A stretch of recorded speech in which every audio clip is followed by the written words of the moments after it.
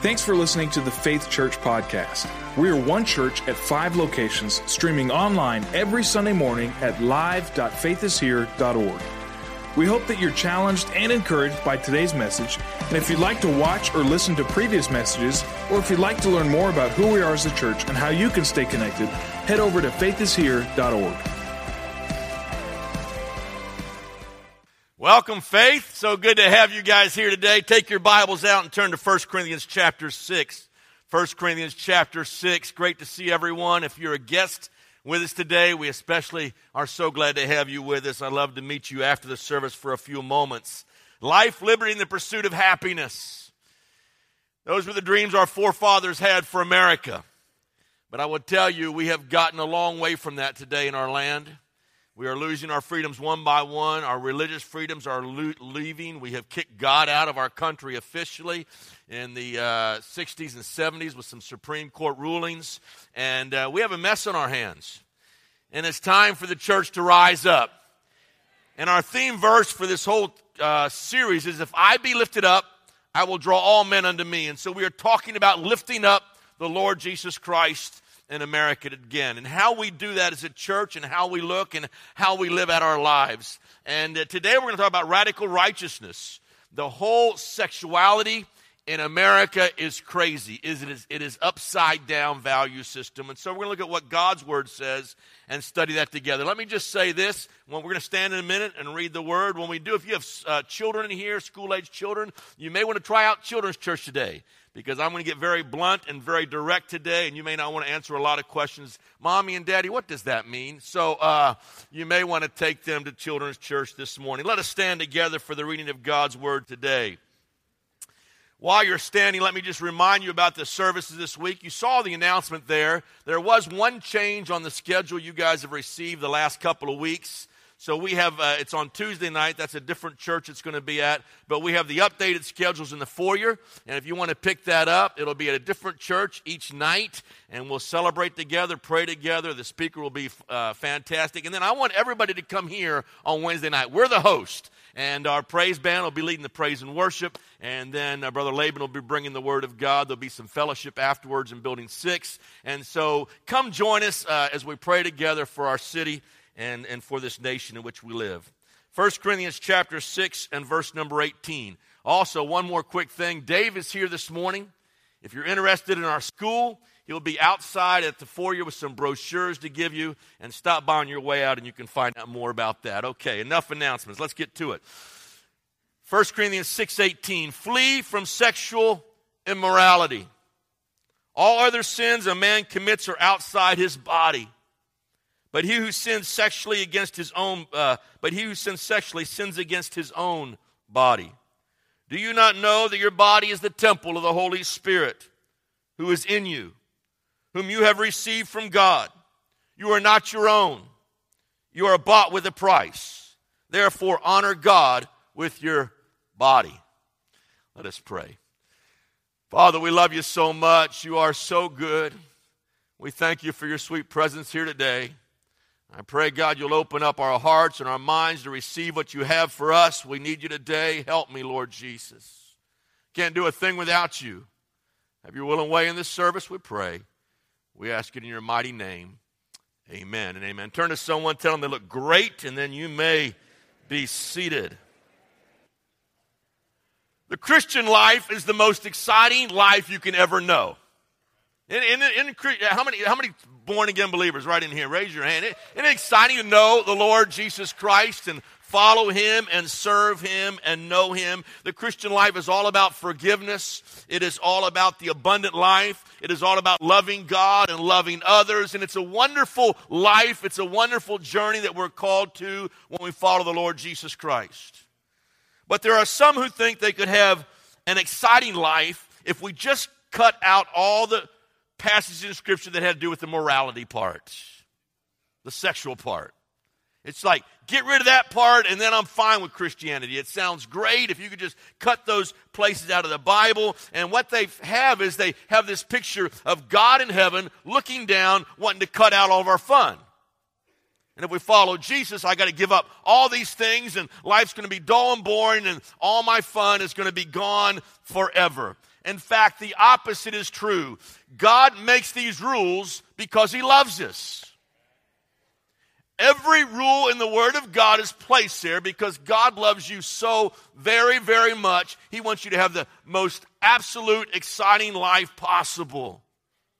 And that exciting life comes out of obedience to the Word of God. You see, animals are directed by their instincts.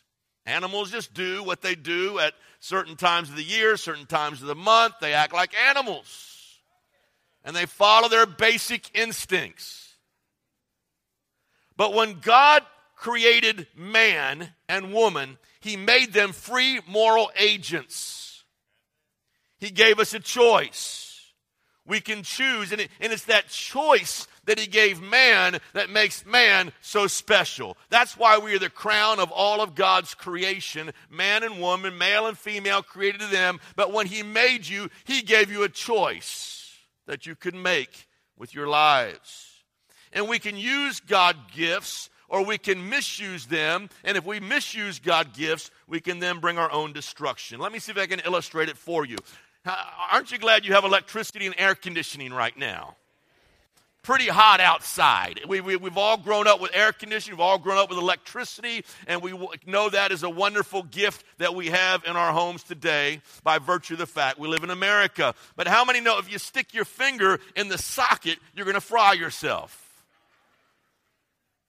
That gift of electricity can be a very, very valuable thing when it's channeled in the right direction, but it's when it's misused or you push the limits and stick your finger in there, you will kill yourself eventually. Sex is the very same way. We live in a generation that's trying to cast all moral and sexual restraints totally off. And the result is people's lives are being destroyed and families are being destroyed because they're not following God's way and God's will. So it's leading to our destruction. America has been driving down that road of sexual freedom for the last 50 plus years. And while they're driving down their road, they're gazing at the scenery on either side of sexual freedom. But what they don't realize is while they're looking at the road on either side and the beautiful scenery, they're heading headlong off the cliff down to the bottom and ultimately will be destroyed. The moral fabric of our culture is being ripped apart. Now, the good news today is there's hope. There's hope for anyone who wants to break free from sexual compromise. There's hope for you to have a healthy marriage. There's hope for you to have a joyful family. There is hope for you to have meaningful friendships. There is hope for you to leave a significant legacy to the next generation. And there's hope for you to have an authentic relationship with God. But we've got to follow God's way. This morning I want to move from the ambulance at the bottom of the cliff, collecting the bodies and the wreckage as they go headlong over that precipice. And I want to build a fence on top of the mountain. And I want to give you some very practical things this morning that will keep you from running headlong off the cliff. And I want to move beyond sin management to a character change. Because you can't do it on your own. You can't just manage sin. Your character has to be changed completely and radically. So let's take a look at this scripture, 1 Corinthians chapter 6. This is going to be the basis of our study this morning. He says in verses 19 and 20, you're not your own. You are bought with a price. Therefore, honor God with your body. The first thing you've got to understand as a child of God is you no longer own the rights to your body.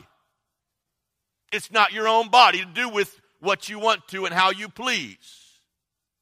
It's not your body anymore. You're a child of God, so you belong to God, so your body belongs to Him. Therefore, He has the exclusive rights to how and when and why and where I use my body. He owns it. God owns it, our bodies if we were His property, but exalts us as if we were kings. Isn't that incredible? He owns us as if we were His property, but He exalts us as if we are kings, as we are kings and priests in the family of God. And so we need to take care of that property that God has entrusted us with. And so the question for us today is, how will we manage God's property? how will we take care of God's property? It's not our own. We're bought with a price. Secular culture says, I own my own body. I can do with it what I want to do with my body. I can abort a baby inside of my body if I want to. I can enter into all kinds of sexuality if I want to. It's my body. I'll do what I please with my body. The believer says, my body has a redemptive purpose, because that redemptive purpose is to glorify God. He says, since God owns your body, therefore glorify God in your body. And so in everything I do, my body is meant to bring glory unto the Lord. And so this is this whole argument against the Corinthians, who are Corinth was a very wicked city, a very promiscuous city, filled with all kinds of licentiousness, lust, sexual immorality, pagan worship, idol worship. It was all a part of what they were doing. And they thought, you know what? I can give my life to God, and I'll worship God with my spirit, but I'll do what I want to with my body. And God says, God forbid, flee fornication. Don't you know your body houses the Spirit of God? Therefore, God owns your body. Therefore, you're responsible for how you use your body to bring glory to God. And that's the whole basis of his argument against sexual immorality. Paul says in this passage this. He says, in sexual immorality, what you are actually doing is you are taking the Lord's body, which is yours. Now, he owns, he has rights to your body, but you're taking that and joining that to a prostitute. And he says what happens is you are bringing God into every sexual activity you engage in, because now your body's the temple of the Holy Spirit. In other words, you don't sin sexually in isolation. The Lord is with you every moment, every step of the way as a child of God.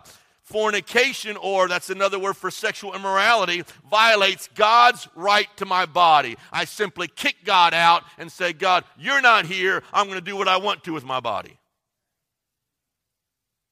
In that moment of choice, you can choose to honor the Lord with your body, or you can offend him by abusing God's great gift within you.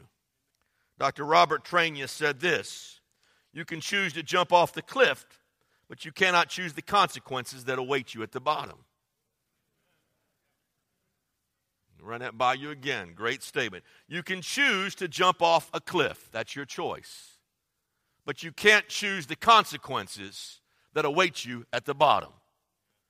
Once you jump off, the consequences of gravity and the rocks below will take its toll.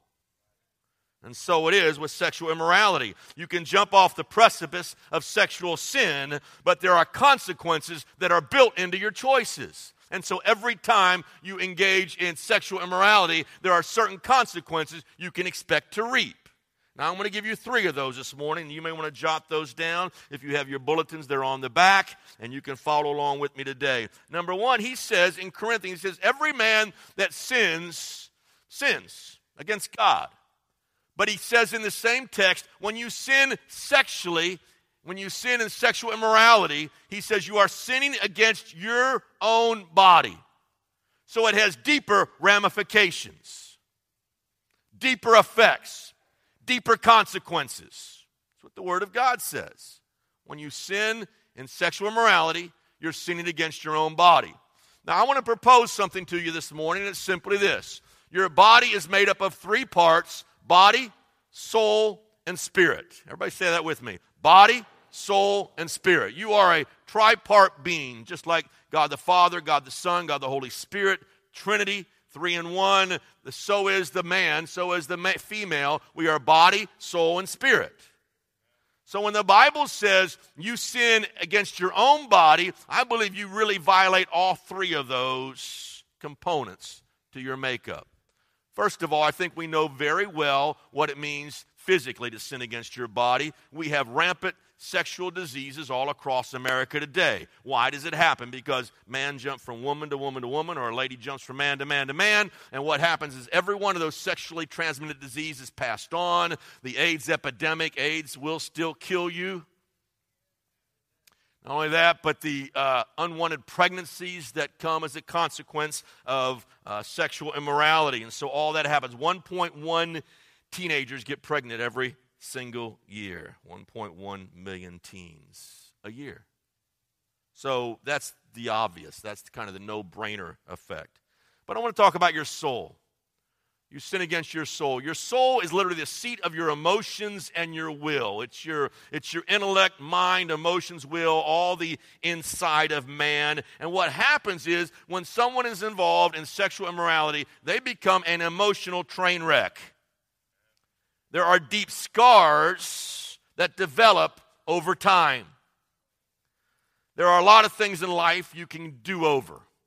In other words, we talked about a mulligan and a do-over and a second chance, and that's all great, and that's all good, and that's all awesome, but you can never do something again for the very first time. You can only do something once for the first time, right? You understand where I'm going with this?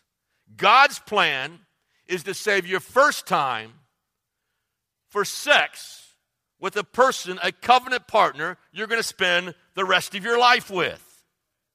First time. Each time a person engages in premarital sex, it eats into their ability to be bonded together with a lifetime partner. So his argument in Corinthians is simply this. Don't you know that when you join yourself in sexual relations with somebody else, you are bonded to them, you are glued to them, you become, the Bible says, one with that person. Every time you leave that person and jump to somebody else, you are ripping that bond that God intended you to enjoy one person for the rest of your life. You are ripping that apart and going to someone else and someone else and someone else, and pretty soon you become very emotionally fragmented because you have given yourself away to everybody else on the block. The emotional bondage. Promiscuity prepares you for divorce. This is a statistic that was done by the University of Maryland. You are 60% more likely to have a divorce if you have been promiscuous before you were married. 60% more likely. The emotional bond established in there's an emotional bond that's established in sexual intercourse. Having sex with multiple partners weakens the bond that God designed for you to have in marriage. If you want maximum sexual fulfillment, bond with one person for the rest of your life sexually. It's the best sex you can ever have. Ladies, don't buy the lie that sex will be the tool that will keep your man. Sex outside of marriage is one of hurt, shame, and feelings of being used. The problem is if he will hang around for the sex, whatever relationship you have will deteriorate eventually and it will break apart. There's a story in the Old Testament about David's son Amnon. The Bible says Amnon lusted after his half-sister. And he acts like he's sick. And so he says, bring Tamar to me, bring her into me, let her make some bread in front of me. And so she's making bread in front of him, and Amnon in his mind is going off. The Bible says he grabs her and he rapes her. But it says something very interesting. After he raped her, he said he hated her more than he first lusted after her or loved her initially. The Bible uses the word love. There's not a lot of difference between in the Old Testament between the word love and lust. And so he lusted after her, but the Bible says he hated her more than he loved her at the beginning or desired her or wanted her. Because now she's all used up. And now there's nothing holding him there. And now he's going to move on and cast her out. Sex is glue in a marriage. But premarital sex undermines the trust that requires the relationship to stick. So the glue loses its stickiness. And every time you go from one person to another, that glue is ripped again and again and again. And pretty soon when you find that magic person, the stick's not there.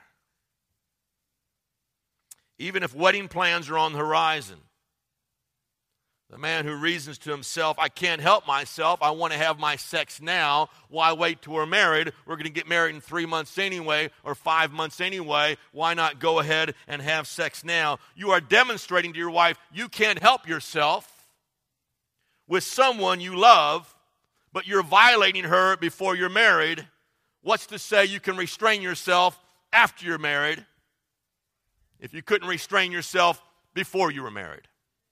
And so the trust breaks down.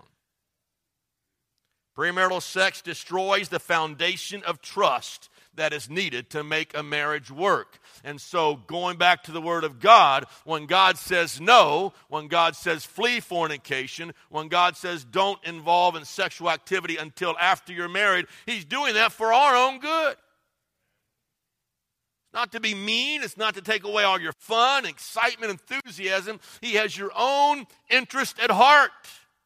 It is for what is very best for you. The word fornication, used in the King James Version, the New International Version translates it sexual immorality, which covers adultery, homosexuality, sex before marriage. All that would be kind of included in the umbrella of that word. But the word fornication is from the Greek word porneia. We get our word pornography from that word, porneia, pornography. And so that's where we get that word from. The reason pornography becomes so addictive and destructive is you bond with that image. So when you are viewing that on the internet, when you're viewing that on television, when you're watching those sexual acts taking place, wherever you're accessing that, whenever you're seeing that happen, your brain is a computer. It doesn't know you weren't personally engaged in the activity. Your brain locks that in like a recorder, and it's recording that event just as if it was you.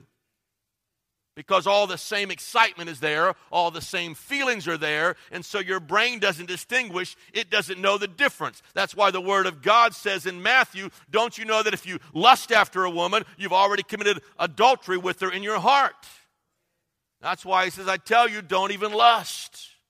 Don't go there. Don't go to that fantasy kind of life and mentality and lifestyle, because then it releases all those chemicals in your brain and it becomes very, very addictive. Our brains have a built-in reward mechanism that binds the memory of the pleasurable experience with the source of that pleasure. So your mind is locking in with the source of that pleasure. It's no wonder the Holy Spirit, Paul, through the anointing of the Holy Spirit, says, flee sexual immorality. Run from it. Don't see how close you can get. Don't see how far you can push the envelope. Don't see how much you can watch and get away with it. Don't see how you can cover it all up. He says simply flee from it and run from it. In fact, scientists have done studies. The chemicals released in the brain in pornography are every bit as powerful as the chemicals that are released in a heroin addiction. That's why it is a growing epidemic in America today, and that's why so many men and women are addicted to pornography. There was a Stanford University psychologist. His name was Philip Zimbardo. He did an experiment.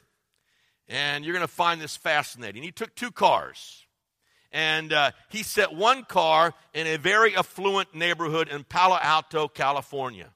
It was in one of the nicest neighborhoods there was. He took another car and put it in the seediest neighborhood in Bronx, New York City, the very worst, high crime rate, very rough neighborhood in the Bronx. On both cars, identical cars, he took the license plate off. He raised the hood of the car and then abandoned the car and just left it there, and they watched from a distance and recorded all their studies. Within 10 minutes, the people in the Bronx began helping themselves. In 24 hours, everything of value had been stripped off those cars. Gone. 24 hours. In Palo Alto, the car sat unmolested for a week. Hood lifted up, no license plate. No one touched it for a week. Zimbardo did something, though. After it sat there for a week in Palo Alto, California, an affluent neighborhood, he went along and he smashed one of the windows out of that car.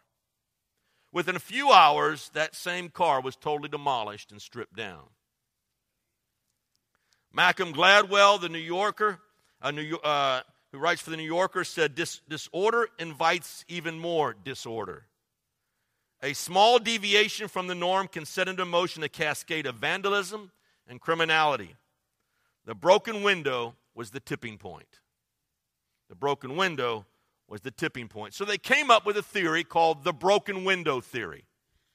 And the broken window theory says that you can reduce crime in an area and maintain social order if small problems are fixed immediately. But small problems left unfixed invites more vandalism. Rudy Giuliani did that in the early 90s in New York City. He cleaned up all the graffiti. He fixed all the windows. He stopped all the jaywalking. He cleaned up the subways. And when they did all that, they realized violent crime began to drop. Murders, rape, and robbery dropped exponentially because they took care of the small things in New York City. And that's probably what Rudy Giuliani is known most for. Why is it when one window's broken, they want to go along and smash all the windows out of the same house? Damaged ignored sends a signal that no one cares and no one is in charge here. You got it? One window's broken, left broken, sends a signal, no one's home and no one cares. Now that's what pornography does. It's the broken window to the soul. And it tells the enemy no one's home and no one cares and no one's watching the house. No one's watching the building. So let me ask you a question. What broken windows have you left unrepaired in your life? Have you been guilty of allowing the litter of immorality, loose talk, and compromised values remain in your heart unattended? Have you sent a message to God's enemy that no one is in charge and no one cares? What are the broken windows in our hearts today, over our souls today? The third consequence is the spiritual impact. The spiritual impact shuts down our ability to communicate with God. This is what happens when you're involved in pornography or any other kind of sexual immorality. The bottom line is it breaks your communication with God the Father. So we have a Father who loves us, and we love Him, and we're Christ followers, and we talk to Him every day, but something happens, that unconfessed sin that remains in our heart, those dark places we cover over that no one else may know about or see, it's going to stop the communication with God. How many have ever been on a cell phone, you're talking to somebody, and you're just talking away, and you don't realize it. Finally, after 3 or 4 minutes, you wait for them to talk back, and there's nobody on the other end of the line. Their cell phone coverage just dropped somewhere on the road. And you wonder yourself, I wonder how much he got of that conversation. And when you talk to him again and he calls you back, you start all over again on the same story all over again. What happens is any unconfessed sin in your heart and life is like that cell phone that drops. You may be talking, but no one's listening. Because there is unconfessed sin in your life you haven't dealt with. It breaks that communication cycle. The temptation is the voice inside of you says, go ahead, a little porn won't hurt, a little sex won't hurt, just one little look won't hurt. But the real reality is after the action, there's that feeling of guilt. If you're a believer and you're a child of God, and you profess to know the Lord, and you profess to follow Him, you can't handle the guilt that accompanies it. And after the actions, the devil's not going to be there to comfort you. He's laughing because he's accomplishing what he set out to do. The thief cometh but to steal, kill, and destroy. And so you're plagued by guilt, you're plagued by anxiety, you feel the alienation from God, and the enemy's laughing. The Bible says King David was a man after God's own heart. And yet we have that incident in the Old Testament where he first began with looking. And he looks, and he sees Bathsheba, and he sees her bathing next door on the rooftop. Now, and the king would only put his best friends that close to the palace. And so Uriah has a real close location to where David lived, close enough that he could look out and see Bathsheba bathing on her rooftop in the end of the day. And so he brings her to himself. You know the story. He commits adultery, and then to cover that adultery up, he commits murder. David thought he was powerful enough. I'm the king, I can do what I want to, or smart enough to get away with it.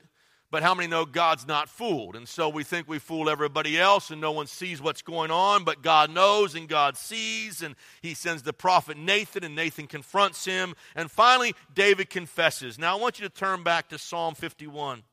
Psalm 51. This is an incredible psalm. I can't read it all today. Read it when you have more time. But it says in Psalm 51 and verse 1, "Have mercy on me, O God, according to your unfailing love. According to your great compassion, blot out my transgressions. Wash away all my iniquities and cleanse me from my sin. For I know my transgressions and my sin is always before me. Against you and you only have I sinned and done what is evil in your sight, so that you are proved right when you speak and justified when you judge." Jump down to verse number 9. "Hide your face from my sins and blot out all my iniquity. Create in me a pure heart, O God, and renew a steadfast spirit within me. Do not cast me from your presence." You see, that sin separated him from the presence of God, and he lost the joy of his salvation. He lost the joy of his fellowship with God. It was gone. And so now he's pleading, "Cast me not from your presence. Don't take your Holy Spirit from me. Restore to me the joy of your salvation, and grant me a willing spirit to sustain me. Then I will teach transgressors your way, and sinners will turn back to you." The good news is the Word of God says Jesus did not come to condemn the world, but to save the world. And even as we sit here today and some of you are falling under condemnation, here's the great news. Jesus died on the cross to take every sin away. His blood is strong enough. He can cleanse the memories. He can renew the mind. He can bring you back into right relationship with God. Your fellowship can be restored with Him all over again. No matter how hard in our own strength we try to erase the guilt and the condemnation and reprograms our mind, nothing can wipe it away but the blood of the Lord Jesus Christ. He can forgive, He can cleanse, and when He cleanses and forgives, it is complete. And He buries that sin in the sea of forgetfulness, never to be dredged up again. As far as the east is from the west, so far as He removed my transgressions. And the good news is you can experience that freedom and forgiveness this morning. Hallelujah. Sexual immorality.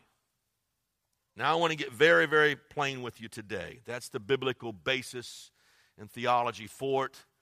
Those are the consequences. But I want to talk now about the proverbial elephant in the room. The proverbial elephant in the room. It's that thing that is so obvious and so plain and so prevalent, but nobody wants to talk about it, and sometimes often in the church itself. Pornography is the herd of elephants that no longer can be ignored. Now listen to me. 1/2 of the men in this room, have viewed pornography within the last week. Don't look around. Was it you? Was it you? You? Don't look around. Those are the national statistics of those who call themselves evangelical, born-again believers. 1 out of every 2 men watch pornography at least weekly. 80% of Christian men, when they are asked, what is your biggest struggle? What is your biggest challenge? It is dealing with pornography. 34% of women, this is Christian women, 34% of Christian women have already intentionally accessed pornography within the last month. 1 out of every 3. With the advent of the computer, the infiltration of the mind now comes right in the office, and the numbers of work hours being stolen because people at work are accessing their computers and watching pornography is staggering. And so it has come right into the office, right into the workplace, and right into our houses. The window to the soul has been broken. I don't normally sell stuff out in the foyer. Don't like to sell a lot of stuff, but much of the source material that I've got for this message came from this book entitled Broken Windows of the Soul. And so I took a lot of the source material right out of here, a lot of the statistics you're hearing today and the facts, and the whole broken window illustration came right from this book with a lot more detail. I would encourage every man, woman on your way out to grab one of these books, $10. Or if you know of somebody who is struggling with this and want to get a copy for them and give them that book, it's an easy read and very practical and right to the point. Now, what I want to do is give you 4 practical steps to guard the house and repair the windows. How do we combat this onslaught of pornography? How do we guard the house? How do we let people know that someone is home and there's not a window to my soul that is busted open? How do we go about repairing the windows? Number 1, first of all, you need a brand new mind. You need a new mind. Turn to Romans chapter 12 and verse 1. Romans 12 and verse number 1. Therefore, I urge you, brothers, in view of God's mercies, and we talked about this some last week, to offer your bodies, there he's talking about the bodies again, as living sacrifices, holy and pleasing to God. That is your spiritual act of worship. Do not conform any longer to the pattern of this world. There should be a change takes place when you come to know the Lord. There should be a transformation. There should be this renewing of your mind. But be transformed by the renewing of your mind. Then you will be able to test and prove what God's will is for you, as good, pleasing, and perfect will. The mind must be renewed. Now, listen to me. Your will, though your will is very important to your protection and recovery, is not sufficient alone. You will never overcome this addiction in your own strength. You can't do it. It won't happen. And so what we have to do is have a total renewing of our mind, not just an attempt to manage our sin. Get what I'm saying? There's a difference. There's a new owner. There's a new mindset. And so we renew our mind. You must realize your need for the power of eternal life that is within you that can only be found in Jesus Christ. In other words, when I come to know Christ, He dwells with me, and all the power of the Lord Jesus Christ is within me. Greater is He that's in you than he that is in the world. Paul says, I pray that I might know the power of His resurrection, that power that raised Christ from the dead. And the only way I can really affect change is to know Jesus Christ, to have a new mind that is found in the Lord Jesus Christ and in Him alone. John 8:36, therefore, if the Son makes you free, you shall be free indeed. The goal of recovery is far more than sin management. God is interested in a complete renovation of your heart and your character. A total change from the inside out. It's got to begin with Jesus Christ. You need to replace the glass in the broken window instead of trying to put duct tape over all the cracks. Unless there is a deep change in your character, we will simply manage our sin problems and never be transformed into the kind of person Jesus wants you to be.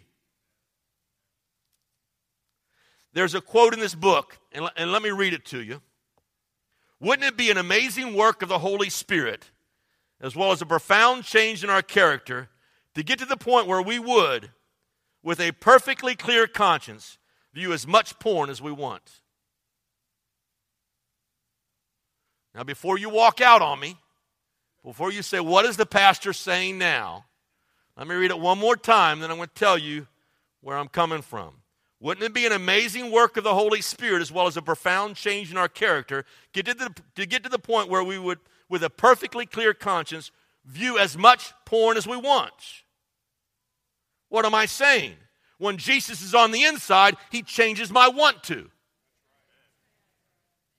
So ask yourself the question, how much porn would Jesus watch? 0.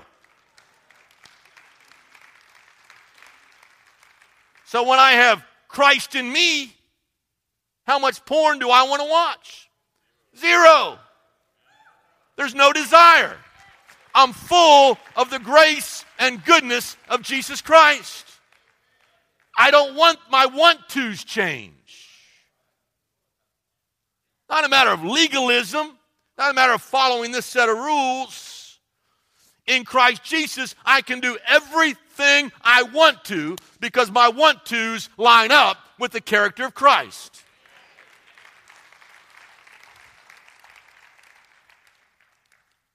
How did Jesus confront temptation?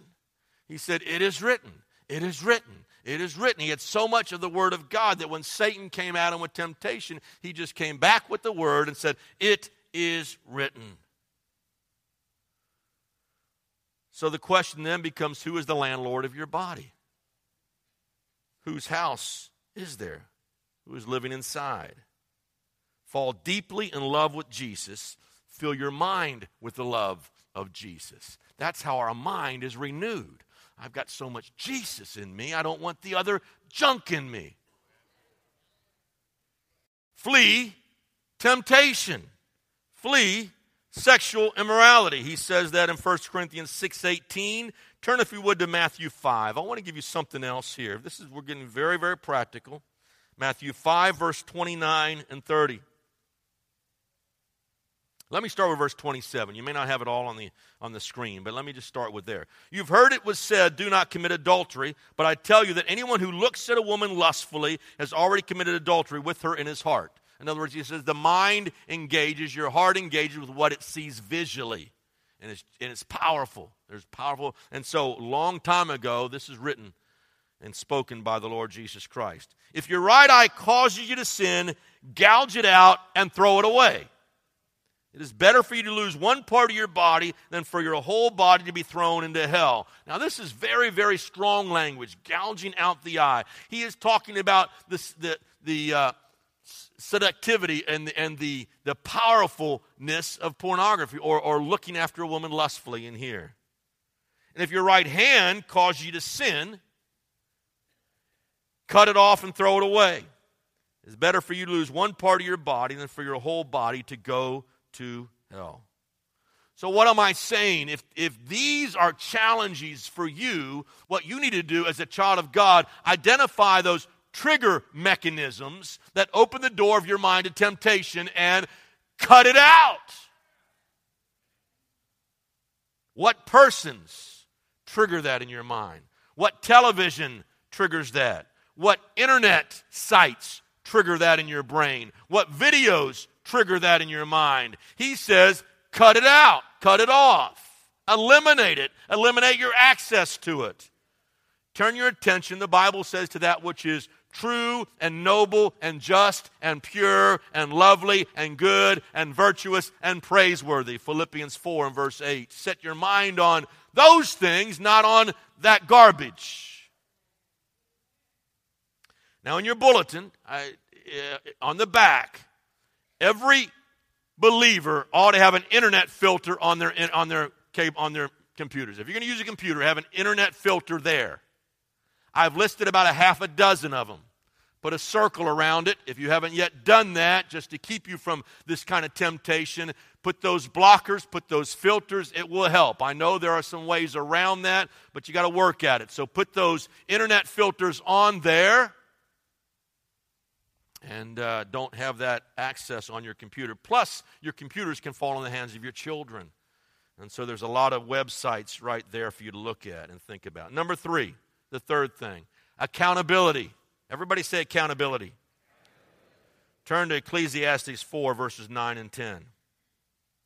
Ecclesiastes 4, 9 and 10. 2 are better than 1 because they have a good return for their work. If one falls down, his friend can help him up.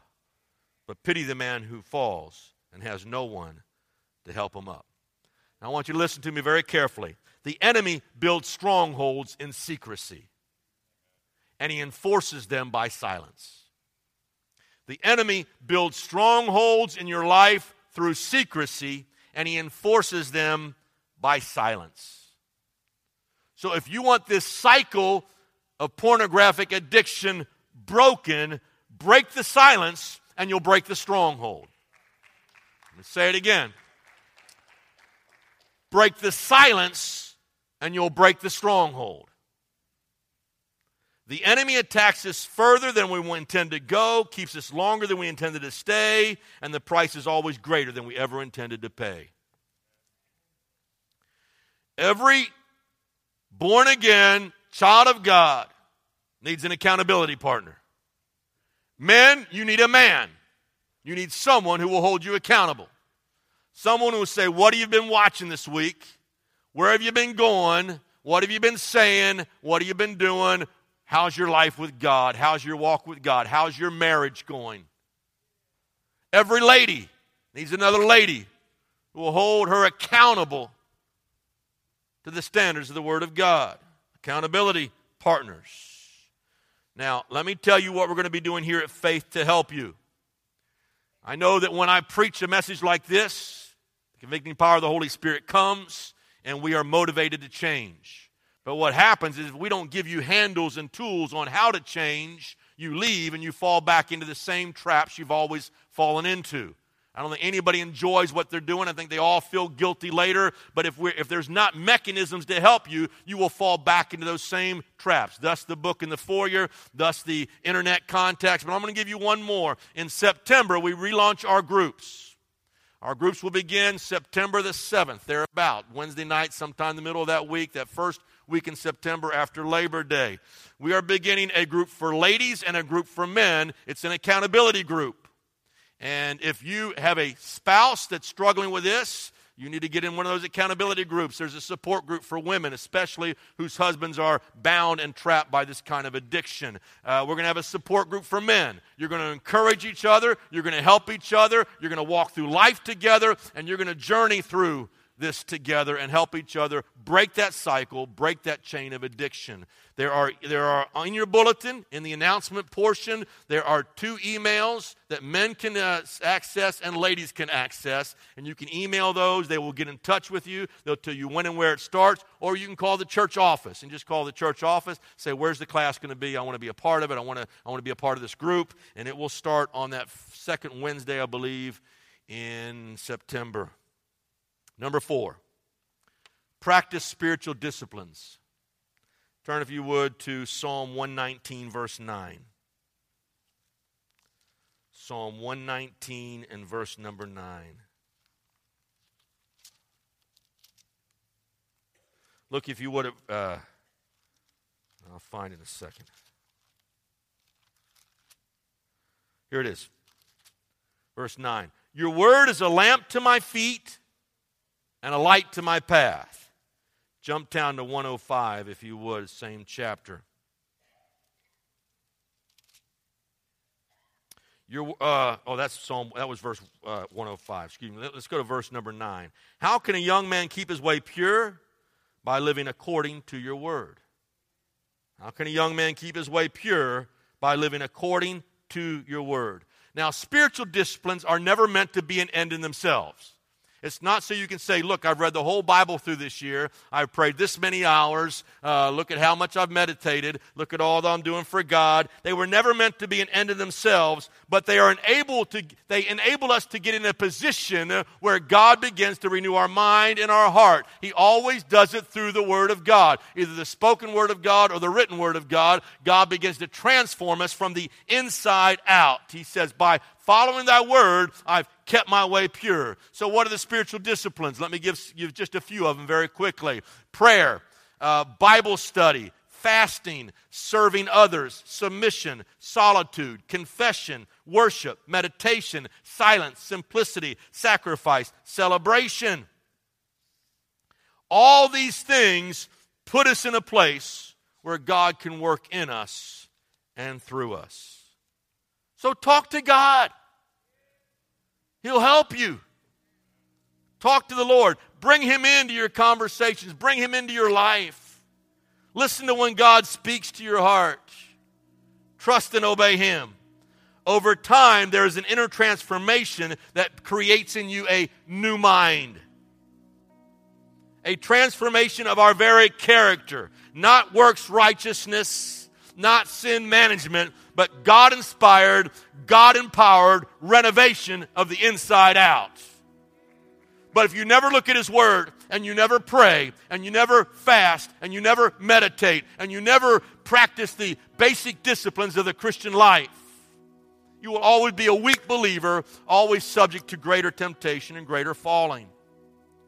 Now, when you get involved in the spiritual disciplines, it brings true freedom. Him whom the Son sets free is free indeed. It's not about cutting sin out. It's about more of Jesus. And more of Jesus kind of takes care of everything else in my life. Like David when he had fallen, or I should rather say jumped into sin, God wants to cleanse you today. He wants to give you a brand new start. You may not feel worthy. You may say, Pastor, I've prayed before, and I've fallen before, and I've prayed before, and I've fallen before. And you may say, I'm not worthy to even come to Jesus today. I'm going to tell you, you're not, and I'm not. But that doesn't matter. You're worthy because Christ died for you and paid the price to forgive you and cleanse you. None of us are worthy in ourselves, but His blood says you're important to Him. You're worthy to Him. Your worth is calculated by how much you are worth to God. How much are you worth to God? Enough for Him to send His only begotten Son. That He died on the cross. He was humiliated in front of the world. He was stripped and beaten. And He took our shame upon His back.